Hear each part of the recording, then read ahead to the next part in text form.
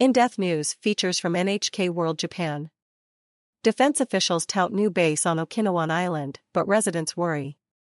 Japanese officials are touting a new ground self-defense force base on Ishigaki Island as a crucial final component in the country's line of defense against China. But residents of the island, which lies in remote waters of Okinawa Prefecture in the country's far south, are concerned the camp and a new type of missile will only make their home a target for attack.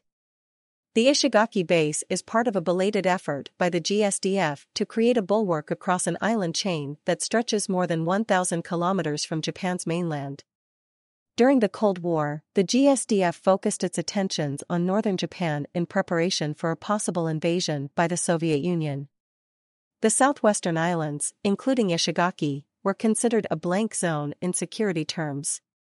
But in recent years, the Defense Ministry has shifted its focus southward in response to China's maritime activity and military buildup.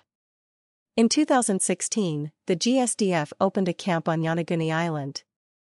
3 years later, it opened 2 more on Miyako and Amami-Oshima Islands. With Okinawa Island already hosting several bases, defense officials viewed Ishigaki as the final piece of the puzzle.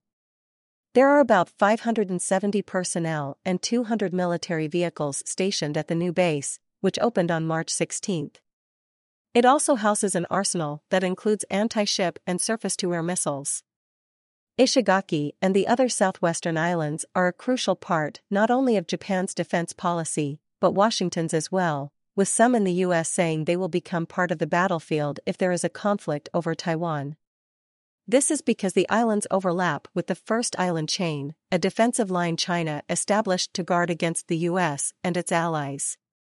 Officials in Washington believe the Ishigaki base is crucial to breaking up this structure and repelling an invasion of Taiwan by Chinese forces. Residents worried. Authorities on Ishigaki have welcomed the base. They say cooperating on defense issues will encourage the national government to reciprocate with support for regional development efforts and measures to combat population decline. But this reasoning has done little to allay the concerns of residents. They worry that changes to the national security policy will make their home a target. At the end of last year, the administration of Prime Minister Kishida Fumio announced it would give Japan the authority to launch counterstrikes when necessary. To enable these capabilities, the Defense Ministry decided to extend the range of domestically produced Type 12 surface-to-ship missiles from 200 kilometers to about 1,000. But China could view this as a provocation. The government has not yet decided where it will deploy the upgraded Type 12 missiles. But since Ishigaki already hosts the older models, many on the island consider it a foregone conclusion the missiles will end up in their midst. The memory of the devastating battle that left Okinawa in ruins at the end of World War II lingers for many older residents of Ishigaki. For them, the government's proclamations about enhancing regional defense appear to be doing the opposite. Instead, they hope for more efforts in diplomacy to ease tensions and prevent conflict. Masuda Tsuyoshi, NHK World. Senior Commentator.